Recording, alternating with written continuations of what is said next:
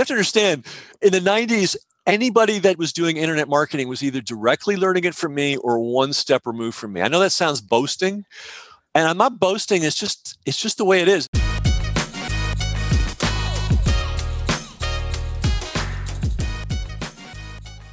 All right, welcome to another interview at the Deals Today podcast. And I am your host, Paul at realestateaudios.com. And today I've got a very special guest. I mean, all my guests are special, but this one, I want to say he's never appeared in a real estate investing podcast. So this is the first, and he'll probably be the last. But he's got a lot to say for the real estate investor because he is accredited the name, the father of internet marketing. And this isn't just hyperbole. This isn't just exaggeration. Look it up. Time Magazine gave him that title, and for good reason. Because back in the 90s, and he's going to tell you the whole story, back in the 90s, when the internet first came out, he was one of the only ones that foresaw the internet being a channel for marketing and for commercialization, for doing business. He was one of the only ones that saw it as a direct response medium. So he set the road for doing that. So all these people today that are, they're funnel builders, they're marketers online, they're gurus, they have websites generating leads, et cetera, they can thank Ken for setting the road, for putting together seminars, teaching people, and growing the platform, the internet, as a direct response medium. So we talk a lot about that, but we also talk about real estate investing because he has been around a lot of real estate investors. Pre-internet, he helped a lot of mortgagers in marketing, specifically direct mail. He had a company, and it was kind of a fish in a barrel type of industry for him because he was the only one doing it. He was out helping mortgagers set up their front-end marketing to grow their business because he is a direct response marketing guy.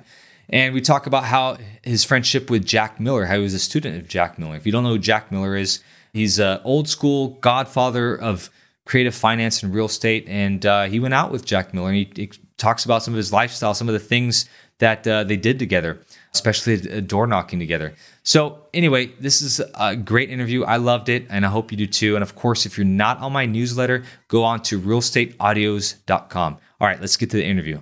Why don't we talk about your story? Why were you named the father of internet marketing by Time Magazine? Well, because I am. So, the year was 1993, and my wife was nominated for the Julia Child Cookbook Award for a book that I helped her write. And it was a public vote. So the more votes you could get, the better chance you'd win. And I really wanted her to win. So I contacted every person in the universe that I knew saying, vote for Bettina. And the one guy I couldn't find, a friend said, oh, here's his here's his email address. I didn't know what email was in 1993. I said, what the hell's that? So I had to call a friend, and I said, hey, can you send an email message to this guy to tell him to contact me, right? So I did that. And it turned out that he had, instead of living in Florida where I thought he was literally living just 5 blocks from me in San Francisco. Just a weird coincidence. So we met, and then he tutored me on the internet. He was actually one of the first people on the internet at Princeton. I think he had account number 52 or something. I mean, he was like early. So he's like, oh yeah, this is the greatest thing. And he told me to get a magazine called Board Watch, which I got. And then Board Watch was having a conference. And I thought, what the hell? I'll go to this conference in Colorado and see what all this is about. Because, I was a direct mail guy. In fact, I had a business teaching mortgage investors. That was my business. We could talk about that later. So I went to this conference, and the timing was just perfect. And I met everybody, and none of them knew anything about direct response. None of them knew anything about business, really. All they were tech guys that set up these bulletin boards. But I'm like, are you kidding me? Hundreds of thousands of people all over America are dialing into these online systems to chat with each other and download photos and play games. And that's incredible. And this technology was terrible. Like, you had to have a phone line and a modem. The modems were slow. And I thought, you know what? If hundreds of thousands of people are doing this now, when this gets faster, everybody's going to do it. And this is going to be the direct response channel of the universe. Was there anybody else? Dude, I'm telling you, nobody saw this coming. The people that were doing the online stuff, they were just techno, hobby, geeky kind of guys. I mean, there probably were people doing little things, but nobody was like going all in on it, right? And then the direct response people were not interested at all. They like, what are you talking about? The software industry people, so people in the software industry didn't get it. people in what was called the multimedia industry, and those were people that were making like interactive stuff before the CD-ROM came along. There was a whole industry of that in San Francisco where I lived.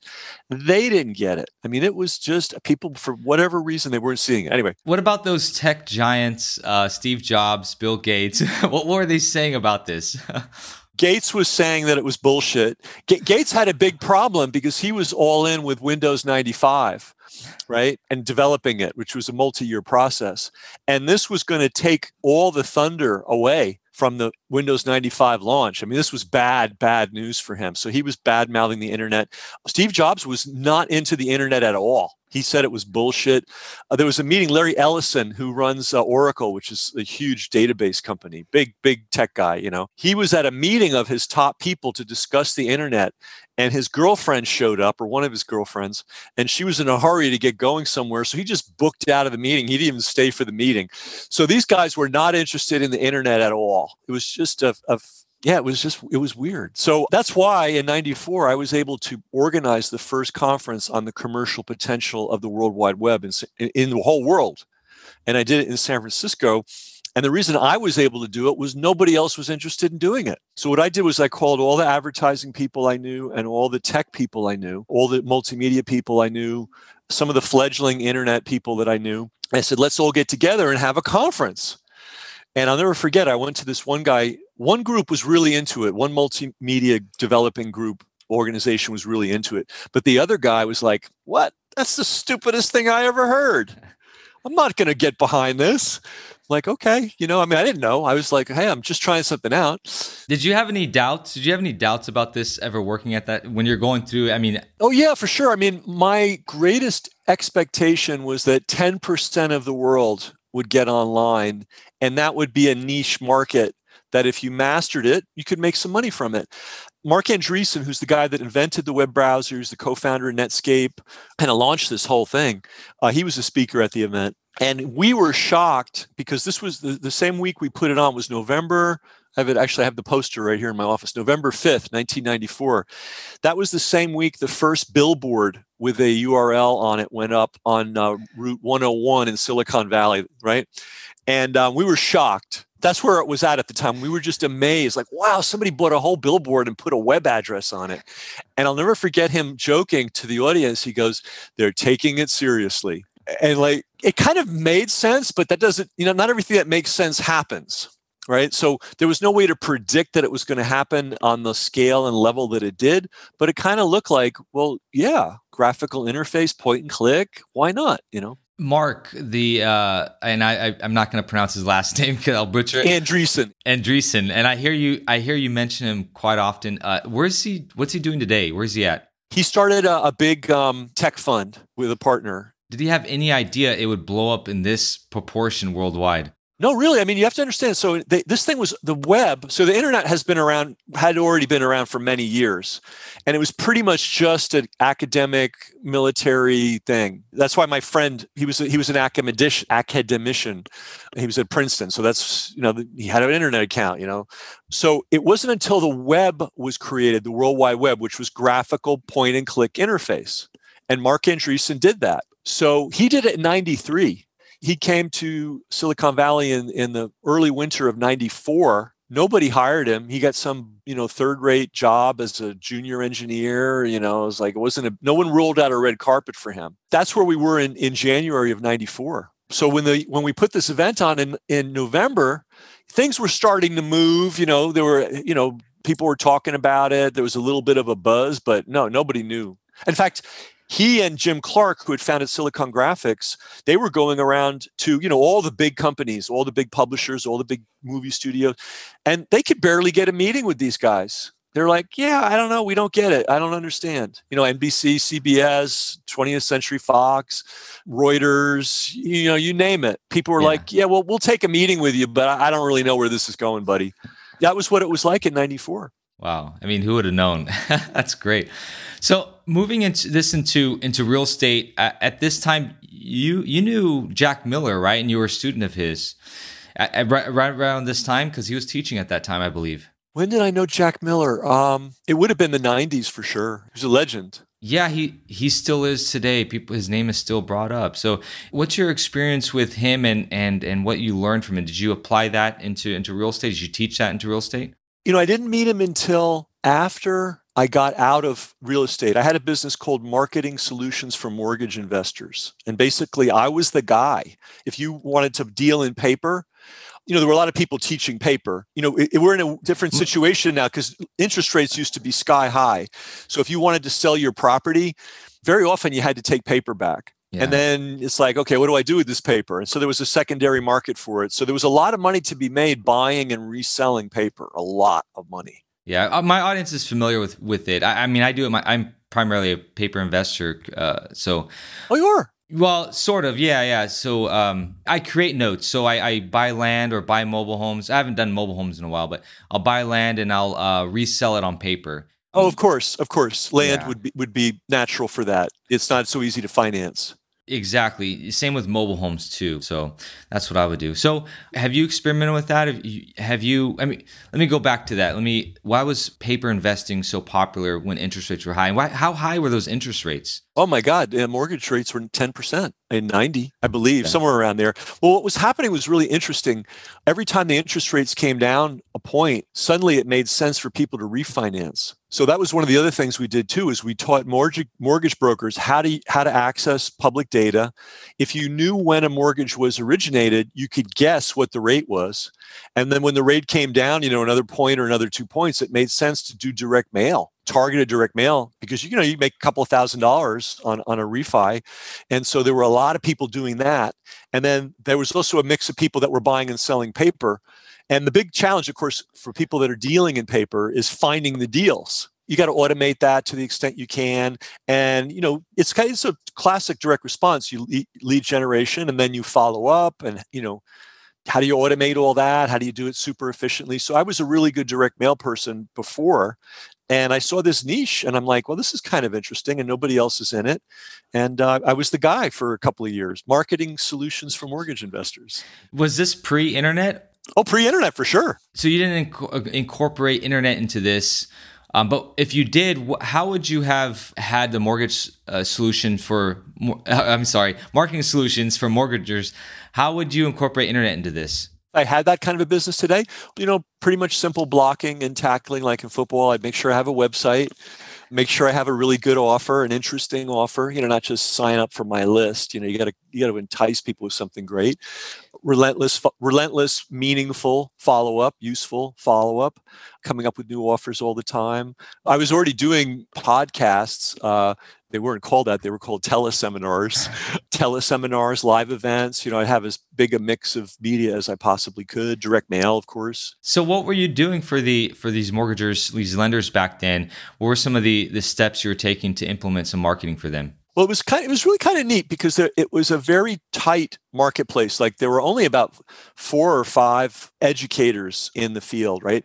So I didn't get in with all of them, but I got in with a bunch of them and I became their marketing guy. And so, for instance, I wrote a monthly column for Noteworthy, which was a paper newsletter that came out. And at the end of every article, I'd say, if you want to know more, if you want a free report on 10 ways, I forget what I did, but it was like 10 ways to get more notes, write me. They'd write me. Well, now I have their address. And every time I had a new seminar, and I did a lot of content, I probably did 2 or 3 seminars a year. I would just, this was pre-internet. There was no internet. Nobody was online at all. So the only way I could reach them was direct mail, but it was very targeted. I'm a good copywriter. I'm definitely better than average. And so my copy was incredible. I mean, in fact, I made several careers in that space, in that note-making space, by the copy that I wrote for people, like people that were just totally unknown, had no edge, no positioning, nothing. And I wrote a sales letter and all of a sudden they became famous because the story was so good. So the copywriting was really important. Yeah. Is copywriting important today because the industry today is a lot different. I don't know if back then there were wholesalers or not. Today, it's a very well-known industry, going out, finding motivated sellers, off-market, marketing to them. Does copywriting play a big role into all that? It could, if you're trying to convince people to sell to you and not go to a broker. And there's a whole letter in that explaining, and people don't know, but you say, well, we'll sell it fast. You won't have strangers coming in and out of your house. Someone has to be persuaded. And then when you lay it out for them, they're like, oh yeah, okay, I'll do that. I'll do it with this guy because he's the guy that, and then how do you present your credibility? Like, are you a safe person to deal with? Are you a credible person to deal with? Are you a reliable person to deal with? All these things can be conveyed on paper or on a computer screen. And that's copywriting. Copywriting doesn't need to be like super formal and like, Right. a 64-page sales letter, but it's more of a way of thinking. It's like, okay, this guy's a stranger to me. How do I position and package and tell a story so that he says, yeah, I'll listen to more, or yeah, I'll sign the deal and go ahead with them. Going back to your real estate experiences, you said you had some not just teaching mortgage lenders, or were you also teaching real estate investors as well? My focus in that business was mortgage lenders exclusively. However, I'm trying to remember all this stuff. I got invited to speak at a bunch of real estate events because, it's a mix. It's like, oh, well, we got a guy speaking on flipping. We got a guy speaking on wholesaling. We got a guy speaking on being a landlord. We have a guy speaking on paper. Hey, let's have a guy speaking on how to find notes. So I got in, and I'm trying to remember how I even got invited to half of these things. I just don't know. I was on the scene and people needed content and I was accessible. So I remember going to this one event where, to me, there's two worlds of internet of real estate investing. There's what I call the serious people, like the people that went to Jack Miller. These were serious people. Like, there were no dreamers there. I mean, there might have been some dreamers went in the door once, but it was people that were rolling up their sleeves and really doing it. Some of them might have been new. So I'm not talking about someone being inexperienced, but they were all serious. But then you have this whole other world of real estate investing, like, I don't know, the Tommy Vu. I don't remember that guy from, No. well, that's ancient stuff, but that's just pure showbiz, pure carnival. People show up that shouldn't be there. You know what I mean? Yeah. Did you ever entice Jack Miller to get on the internet, or was he like way before then, never touched that thing? A woman that I taught internet to, named Jackie Lang, seemingly somehow inherited Jack Miller's business. And I'm pretty sure she put his stuff on the internet. By the way, I'm the guy behind that. Really? I taught Jackie Lang internet marketing. I taught everybody. You have to understand, in the 90s, anybody that was doing internet marketing was either directly learning it from me or one step removed from me. I know that sounds boasting, and I'm not boasting. It's just the way it is. It's like Columbus discovered America, right? Well, it was already there, and was the first ship that got there. It's just the way it happened. It's not like, but so that was kind of with the same thing with me. Yeah, no, that's great. I love it. You know what? You're really good at forecasting. I mean, you forecast the internet, and you're always forecasting some things on your audios in the System Club. What's going on today? It's November. What do you? If people could see me, I've got my head in my hands, and if I start on this, I may never stop. So I'm gonna keep myself under constraints here. I'm just going to say, for anybody that's worried about the biology of this thing's bullshit on steroids. This is like a cold. It's like the flu. And the thing is, people that have poor health can die of a cold. They can die of a flu. They can die of a fall. They can die of one case of mild food poisoning. It doesn't take much to knock somebody over who's already very sick. So the people behind this scam basically just superimpose this story over our everyday normal reality. And unfortunately, a lot of people have bought it. So the good news is you don't have to worry about catching this thing and dying of it. Now, if you have a very frail member of your family, you have to worry about everything related to that person's health. The flu, a cold, So biology, you don't have to worry. This is not the Black Plague. This is not the end of the universe. Okay, so that's one thing. Clearly some trends that are going to continue, or people are going to be more familiar doing business this way, via Zoom, so get with it. Like, you may be able to close deals. And in fact, I'll tell you something really interesting, kind of related.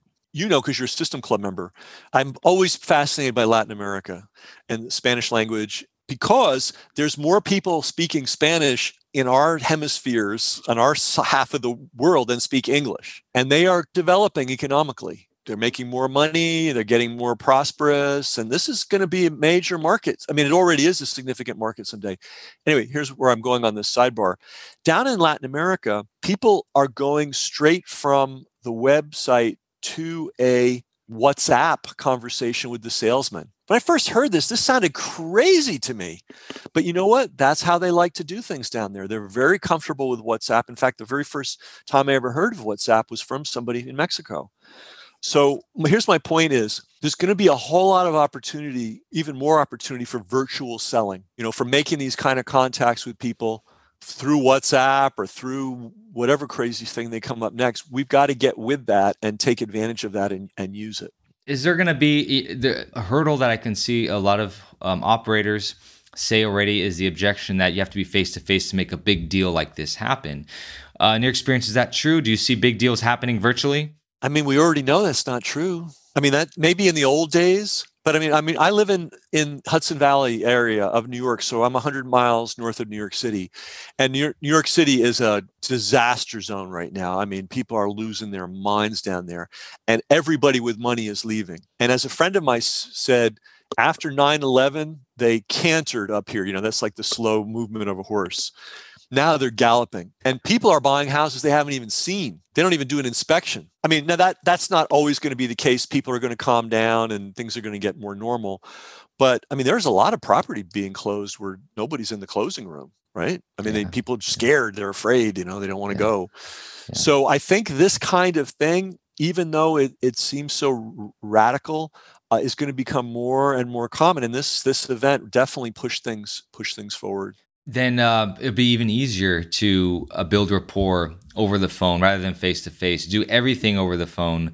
Nobody has to do anything. I mean, I've heard of wholesalers today, they do virtual tours, meaning the seller will have their phone out and they're doing a Skype call or a FaceTime and doing an inspection over the phone like that. It's shocking to imagine that, but here we are. I just bought a house. I'm not a big real estate investor, but I just bought a house I haven't been on the inside of. I sent somebody I trusted to look. I sent a contractor. I'm like, is there any mold? No. Are the floors even? Is there a roof? Is there a hole in the roof? No. Okay, let's buy it. Price is right. Yeah. I like the location. Let's get it. So, and by the way, I'm pretty sure even Jack Miller back in the day was buying stuff that he'd never seen because there was trust. I mean, and I had trust. I mean, I can actually visually see this house, by the way. It's not far from my house. So it's not like, but I think he would buy stuff on the other side of the planet, not the planet, but the US that he'd never seen because he knew the dealer, he knew the deal. It worked and they just did it. So I think this is going to become more and more common. Yeah. I knew another guy whose name I won't mention, who was smart in some ways. And he had a thing was any day I don't have to get in a car is a good day. So he was always trying to organize stuff so that he just could do everything from home.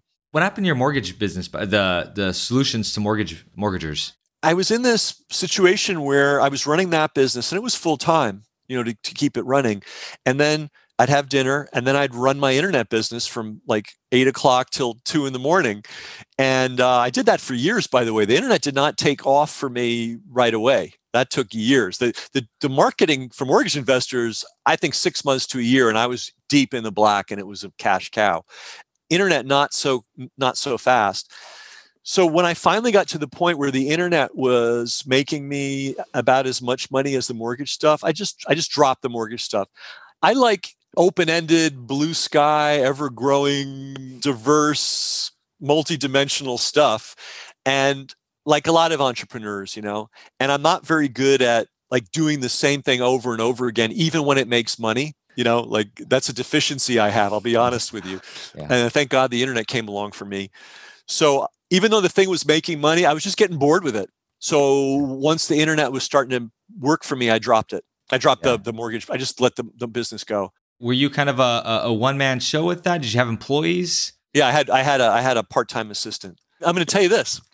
I have this thing called the System Seminar. I had it from 94. Well, I named it that in 2002, but I did big events from 94 to 2011.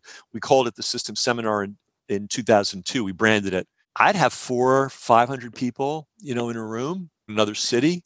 It was never more than me and a serious part-time person. We never had a staff of thousands. And, like for the event, we'd hire Kelly girls, to help with registration. And sometimes we'd trade with attendees, hey, we'll let you come for half price if you help out with the signups and stuff. Yeah.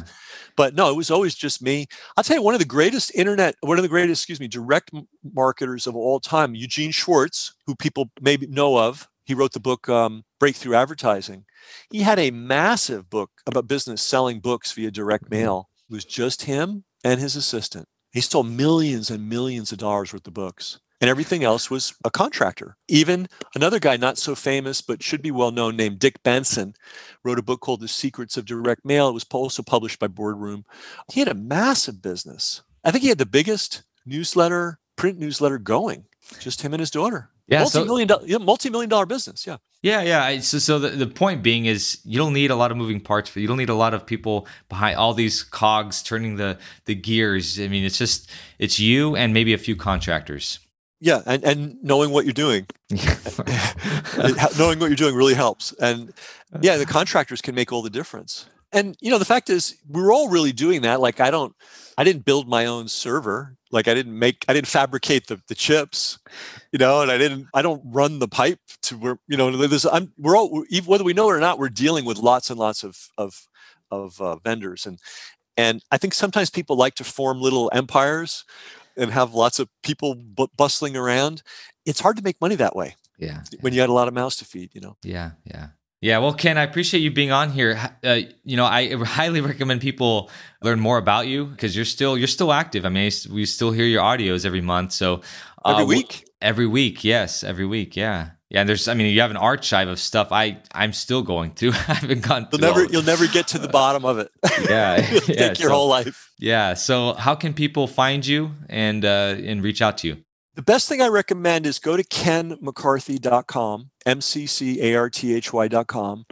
And I have a lot of stuff about the current pandemic there right now. So if you want to really read some wild stuff, you can read that. However, if you want to focus on making money, which is what this is really about, I strongly recommend my book, which is called the System Club Letters book.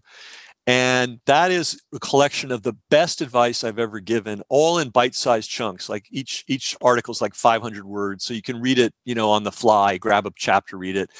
And I got a really great compliment from a guy named Ben Settle, who's a really good copywriter and also runs a 7-figure, one-person business. And he tells me, and I have to believe him, I don't think he's shining me on. He says it's the best business book he's ever written, ever read. So I don't know that it's the best business book ever written, but I think it's good. I think it's a good book, and it's, you can just get it. It's a physical thing. Do I have a copy of it handy? No, but I would get that book, and I will indoctrinate you in my way of thinking. I read it, and I concur. I read it at least once a year.